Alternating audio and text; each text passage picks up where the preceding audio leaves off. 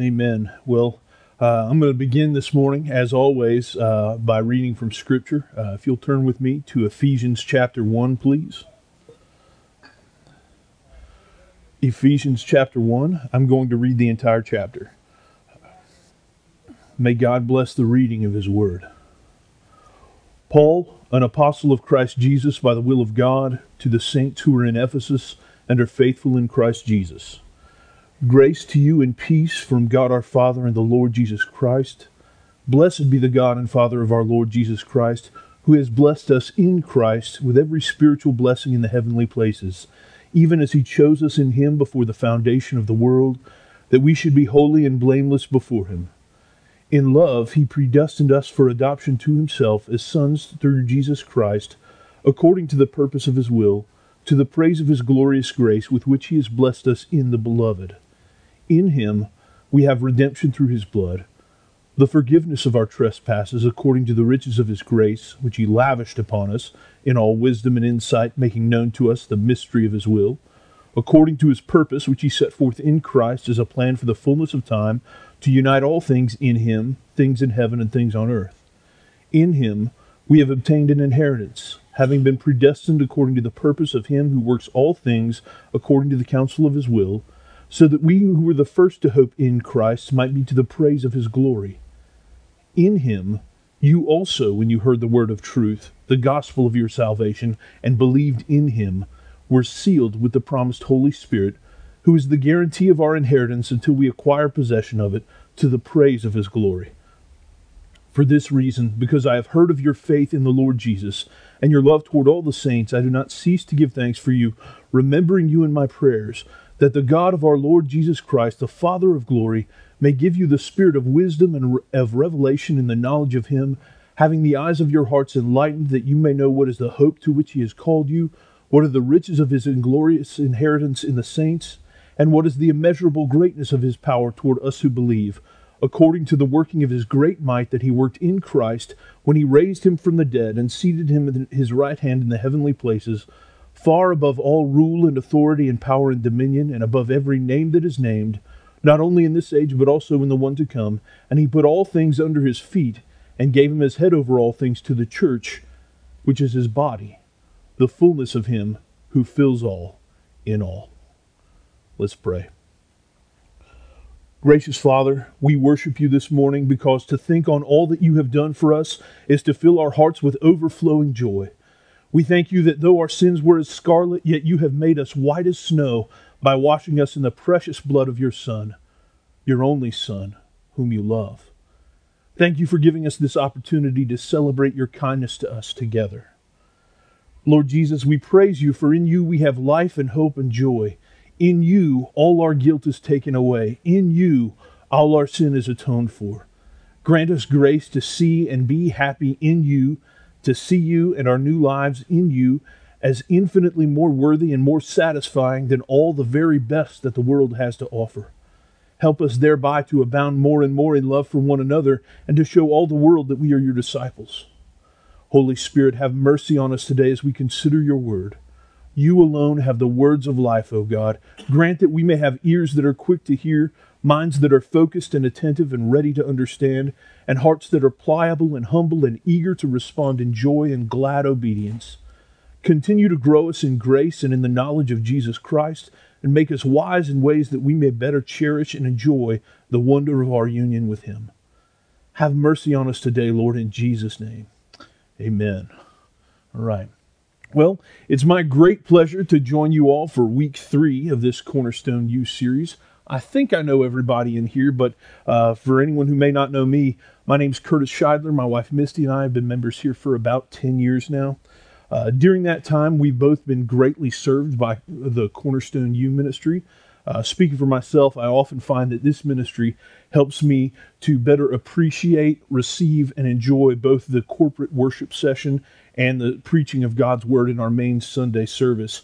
And I think that's especially true of this particular class. So, Kent, I'm really thankful that you gave me the opportunity to share today. I'm super excited about this. We've been talking during this series about the believer's union with Christ. It's one of the most important and simultaneously one of the most neglected promises that's found in the Bible.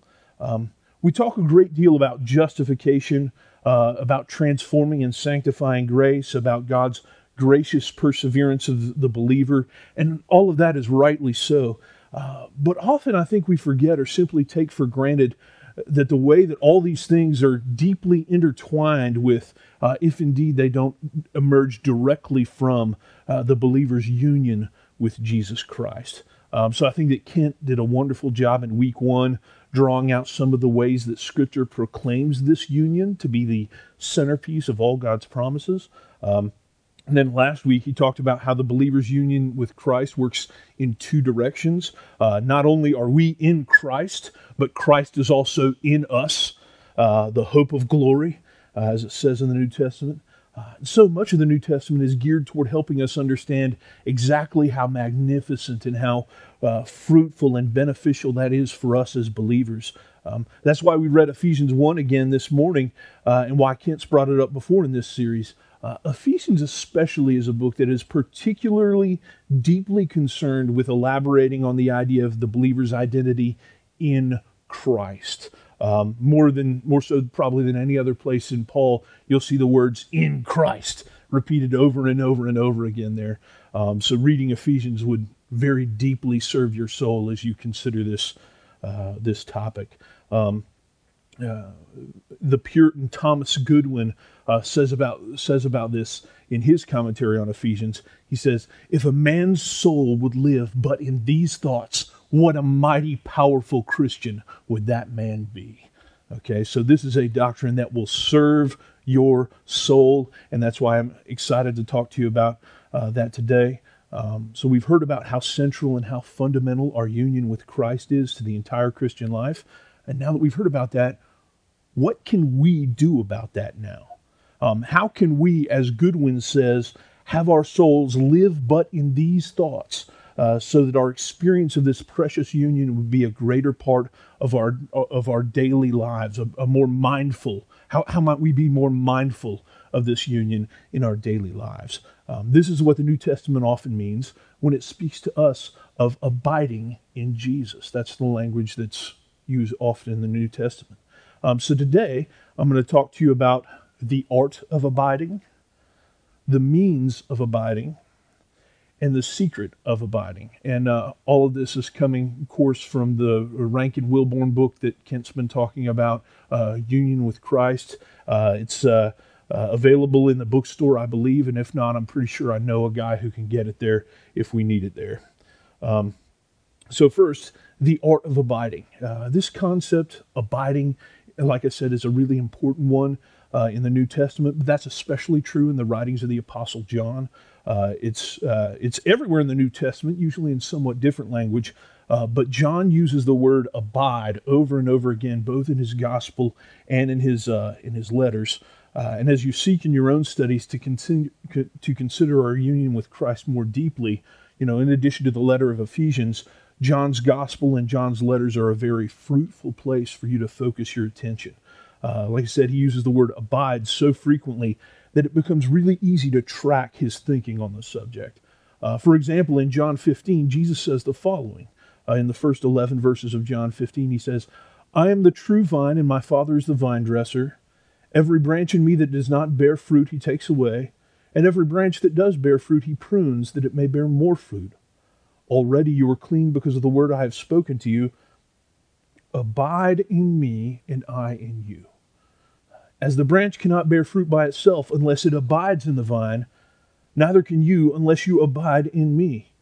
I am the vine, you are the branches. Whoever abides in me and I in him, he it is that bears much fruit.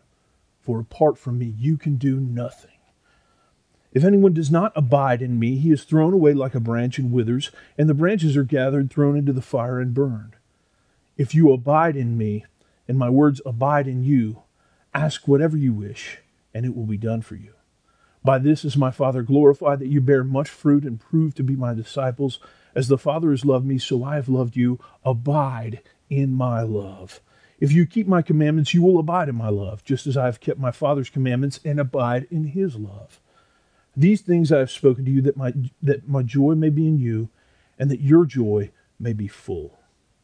Okay? Notice the repetition here, like I said. Obviously, anything that gets repeated some 10 times in the span of 11 verses, that's kind of important for us to understand, right? So why does John talk about it in this way, though? Why is this concept of abiding, why does that strike such a deep chord with him? Well, Rankin Wilbourne suggests the following. He suggests that the word abide is important here because it suggests both an utter dependency and also a definite action at the same time. Okay? He says, on the one hand, the word abide suggests resting and staying like a child leaning into his mother's embrace. It's a posture of reliance for care and even survival, like branches depend on the vine, as Jesus said. This is a relationship of utter dependency. As Jesus says, apart from me, you can do nothing. On the other hand, abiding is an action. Okay, here's something you must choose to do. Jesus commands us, abide in me. He commands us to rest in him. Like a dog commanded to stay, we must exert ourselves not to become distracted or move away from our master. Okay? Now, as unflattering as we might find that last comparison to be, I think it's an entirely appropriate metaphor for this paradox that we find throughout the entire New Testament. Okay, so it is certainly and gloriously true that our salvation is all of grace, as Spurgeon might say, and yet God's grace calls us to active, joyful participation in the life of Christ. So while we are rightly suspicious of any talk of our own efforts somehow endearing us to God or commending us to God for his salvific favor to earn his salvation, we need to bear in mind something that Dallas Willard says: grace is not opposed to effort. Grace is opposed to earning. All right? Grace is not opposed to effort. Grace is opposed to earning. Okay? So our experience of union with Christ isn't purchased and is not secured by our effort, but neither is it something that will continually flourish and thrive as a constant source of joy for us if we neglect it, if we become complacent about it, if we become passive in our experience about it. Okay, as another writer put it, we must labor to be brought near. Okay, that's that paradox again. We must exert effort, but it's the effort of resting, the effort of being brought near. Okay? So how do we do that? That's really confusing, isn't it? How do we do that? What practical effort can we make not to obtain this union with Christ, which he has purchased and secured for us at the cost of his own death and resurrection, thank God? Not to obtain this union with Christ, but how can we, what effort can we make to experience it and to enjoy it more fully and more mindfully and more immediately? That brings us to the means of abiding, okay? And I think that whenever we talk about things like spiritual disciplines or even means of grace, a lot of us get somewhat nervous or suspicious for a lot of the reasons we just talked about. It's an all too easy temptation for us to think of these things as check boxes on a to-do list or tick marks on a scorecard, right? But we need to remind ourselves that the effort we put into these things is not an effort of earning, but an effort of enjoying, all right? Not an effort of earning, but an effort of enjoying. Personally, it helps me to think of the disciplines I'm about to talk about, the means of grace I'm about to talk about, not so much as tasks to perform, but rather as channels or paths that God has graciously given us to follow that lead us to a place of deeper enjoyment in him. Okay?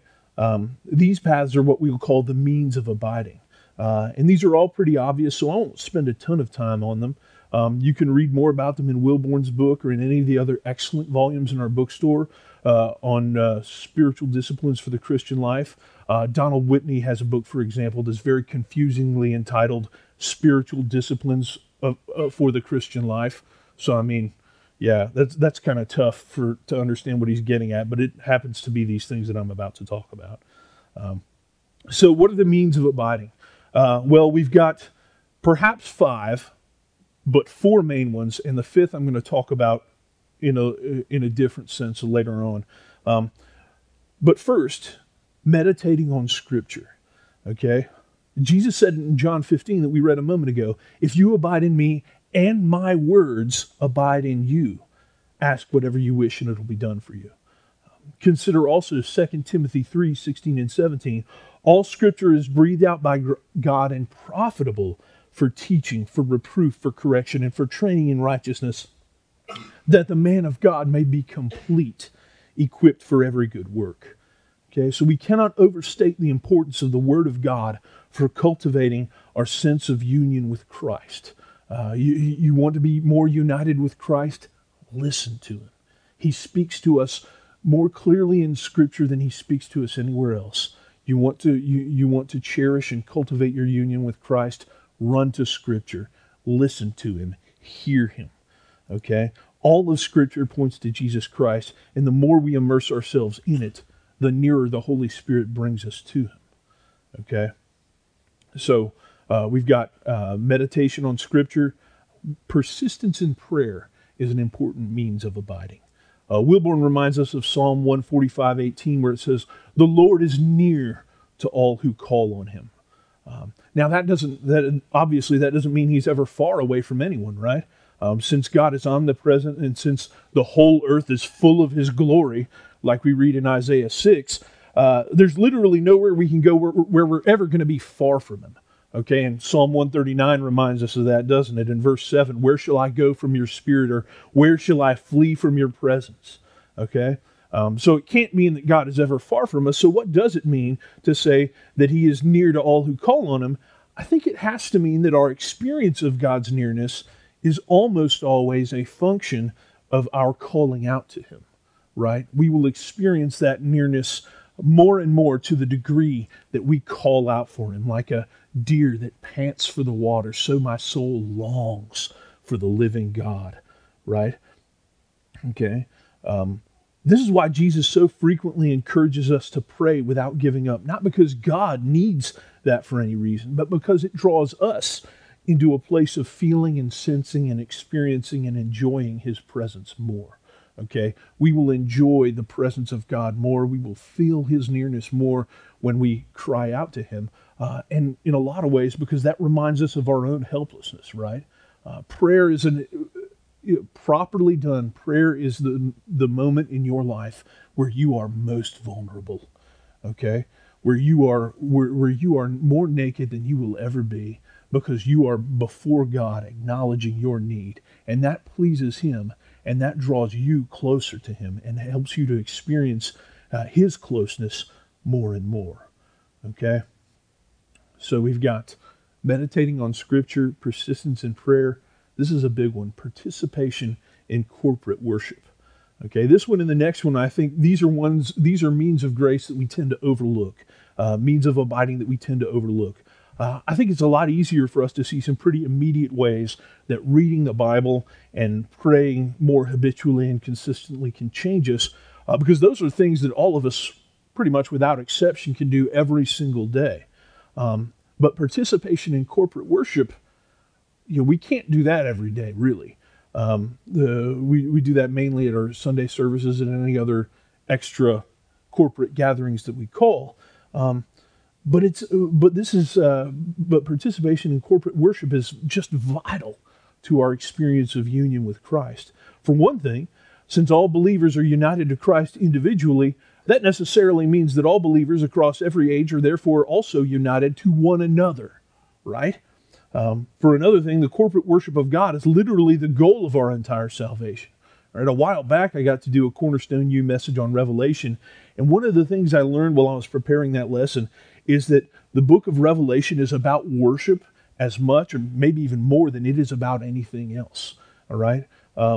Sometime I'd encourage you sometime to go through it slowly and take note of all the times it mentions corporate worship. Okay, it'll really open your eyes. So corporate worship here is something that prepares us. Corporate worship here, now, is something that prepares us for the life that we will enjoy for eternity with God in heaven. Thomas Watson put it like this. He says, "In prayer, we are like men. In praise, we are like angels." All right? So participation in corporate worship is an important means of furthering and deeply experiencing our union with Christ. And finally, in this vein, we've got fellowship in the community of saints. This is, again, vital for our experience of our union with Christ, and this goes beyond the experience of corporate worship or the many different ways that we edify and serve one another during our weekly gatherings. This, by the way, is also a phenomenal reason for you to get involved in a community group if you're not already. If anyone's looking for a community group, I can't commend Neil and Monica Williams group enough to you.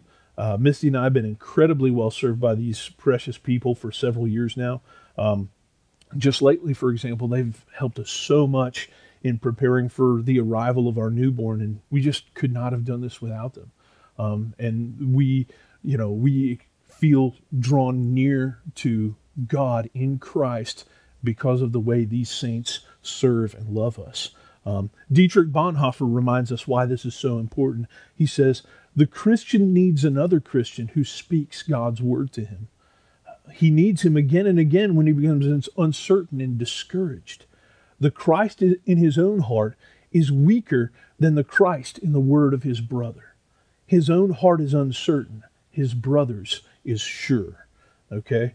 You just never know, guys, when God can use you to encourage a weak or suffering or doubting believer. You just never know. And when that happens, when God uses you to serve someone else in that way, or when God uses someone else to serve you in that way, you will understand more of this union with Christ. You will experience it more fully and more immediately.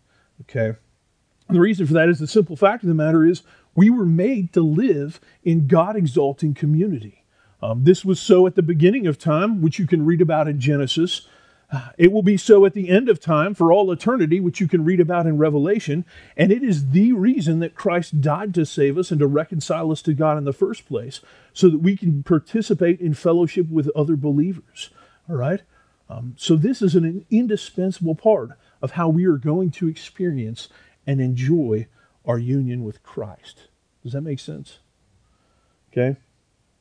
So a couple points more before we finish up here.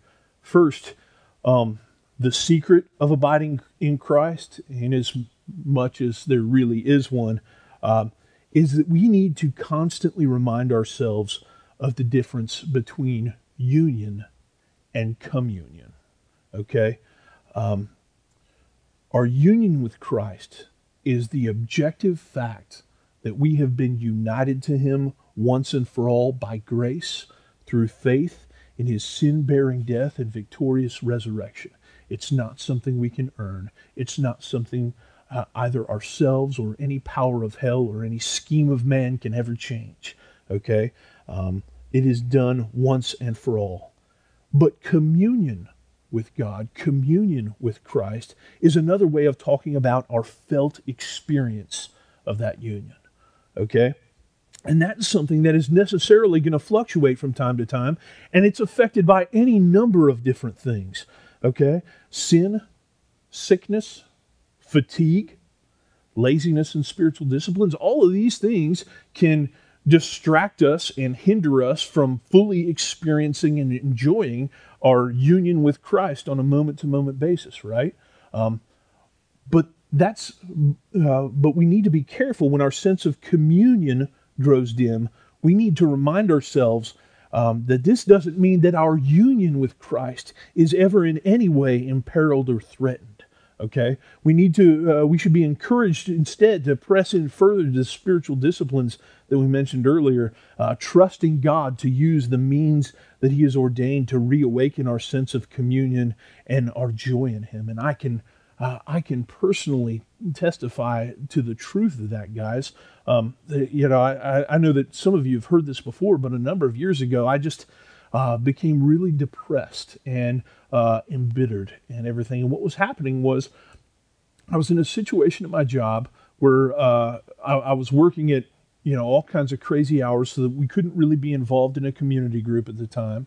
And then this went on and on and on, so that basically the only nourishment I was getting in terms of community with other believers was the Sunday service. And as work got rougher and rougher, and I got more and more jaded and bitter and stuff like that, stopped reading my Bible, stopped praying, I became more isolated. I became more bitter and more jaded and everything like that. And I just went to Bill at the end of my rope one day and, asked him for help. And like the first thing he said was, brother, just get back into Scripture. And he encouraged me just to read, a single psalm a day. And what I did was I committed to reading 3 psalms a day, thinking to myself, man, I'll show that stupid Bill. And when I'm done doing this for a month or so, he won't have anything to say to me, and I can just quit coming here. And that really did not work out the way I planned it at all, because it did not take me long enough.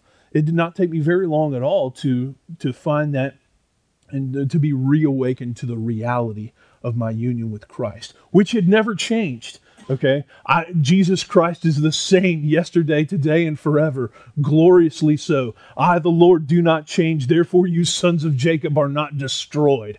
Right? My union with Christ was in no way diminished, but my sense of it was because I had neglected those means of grace. Okay, and I learned a very important lesson there that we talk about trusting God. Really trusting God means trusting the means of grace that He has ordained to make us healthy and happy in Him, right?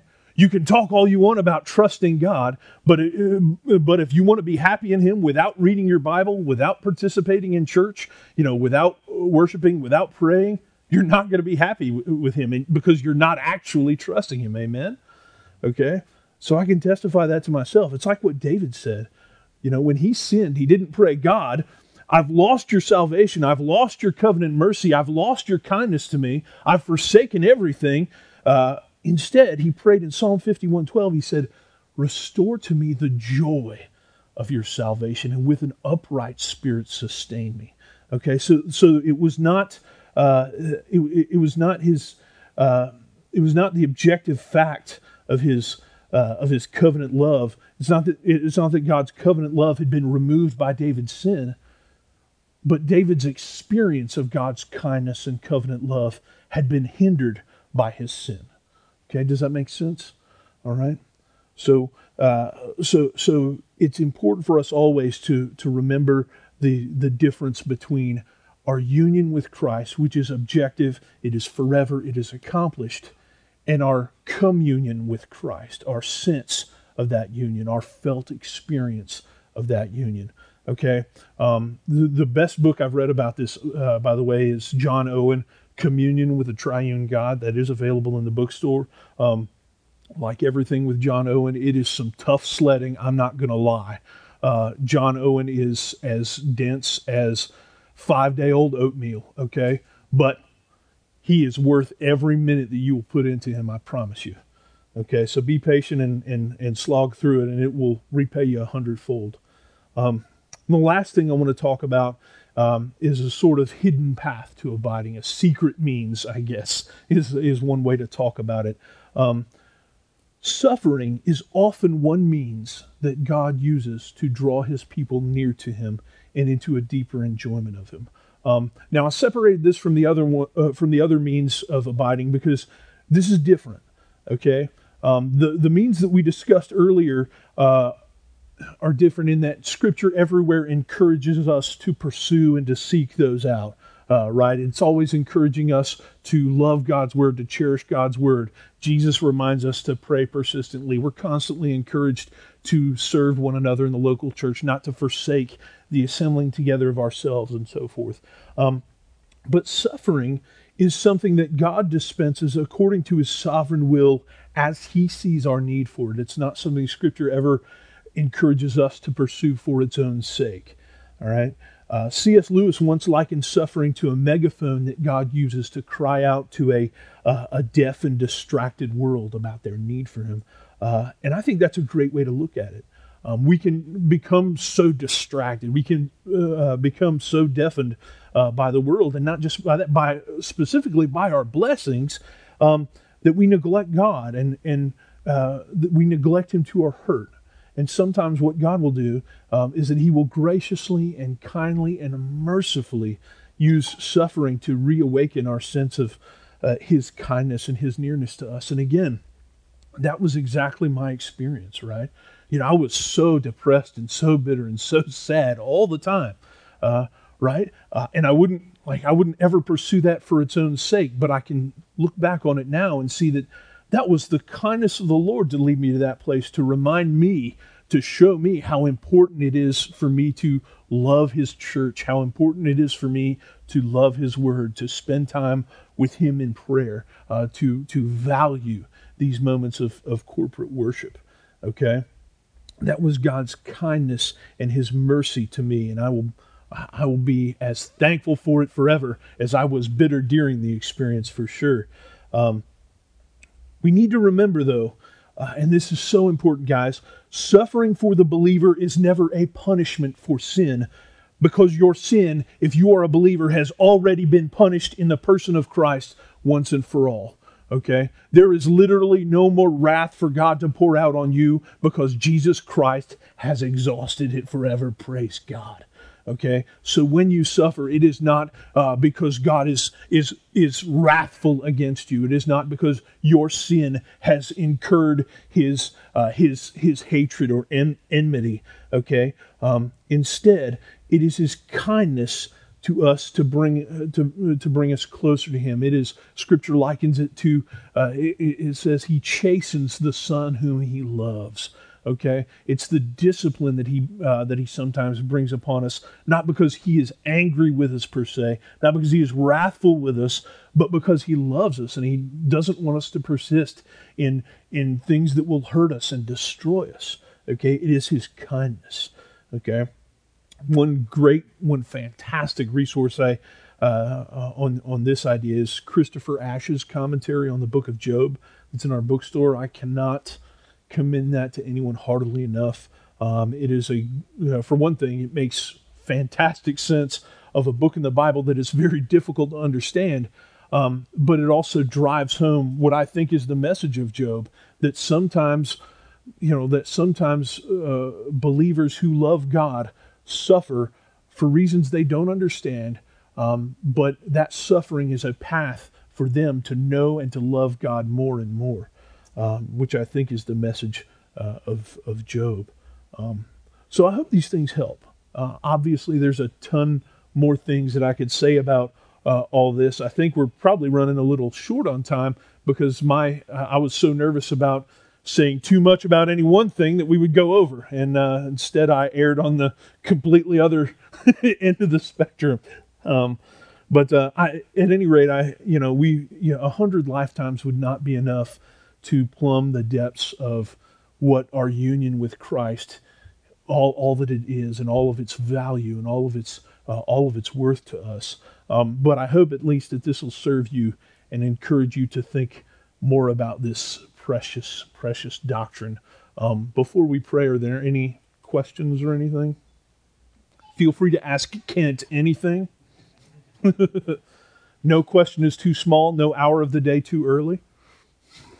All right, let's pray. O great Father, our God and our King, we thank You for making Yourself known to us.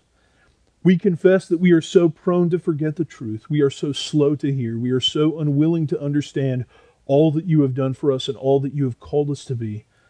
Yet You are patient and kind and rich in mercy toward us, and have given us the good news that though our sins be as scarlet, yet by the blood of Your Son Jesus, the Lamb of God who takes away the sin of the world, we may yet be made white as snow, justified and righteous and one with Christ in Your sight. Lord Jesus, help us to grasp the magnitude and the wonder of all that You have done for us, all that You are doing in us. Pierce our hearts, which are so easily captivated by novelty and by endless distraction, that we might not forget the reality of Your gospel, or take our new life in You, that You have purchased at so dear and so terrible a cost, that we might not take that for granted. Help us to fix our eyes more steadily upon You, that we might not become impressed or absorbed in our own good works or in our good deeds, but to rest in our union with You, to rest in You as You abide in us.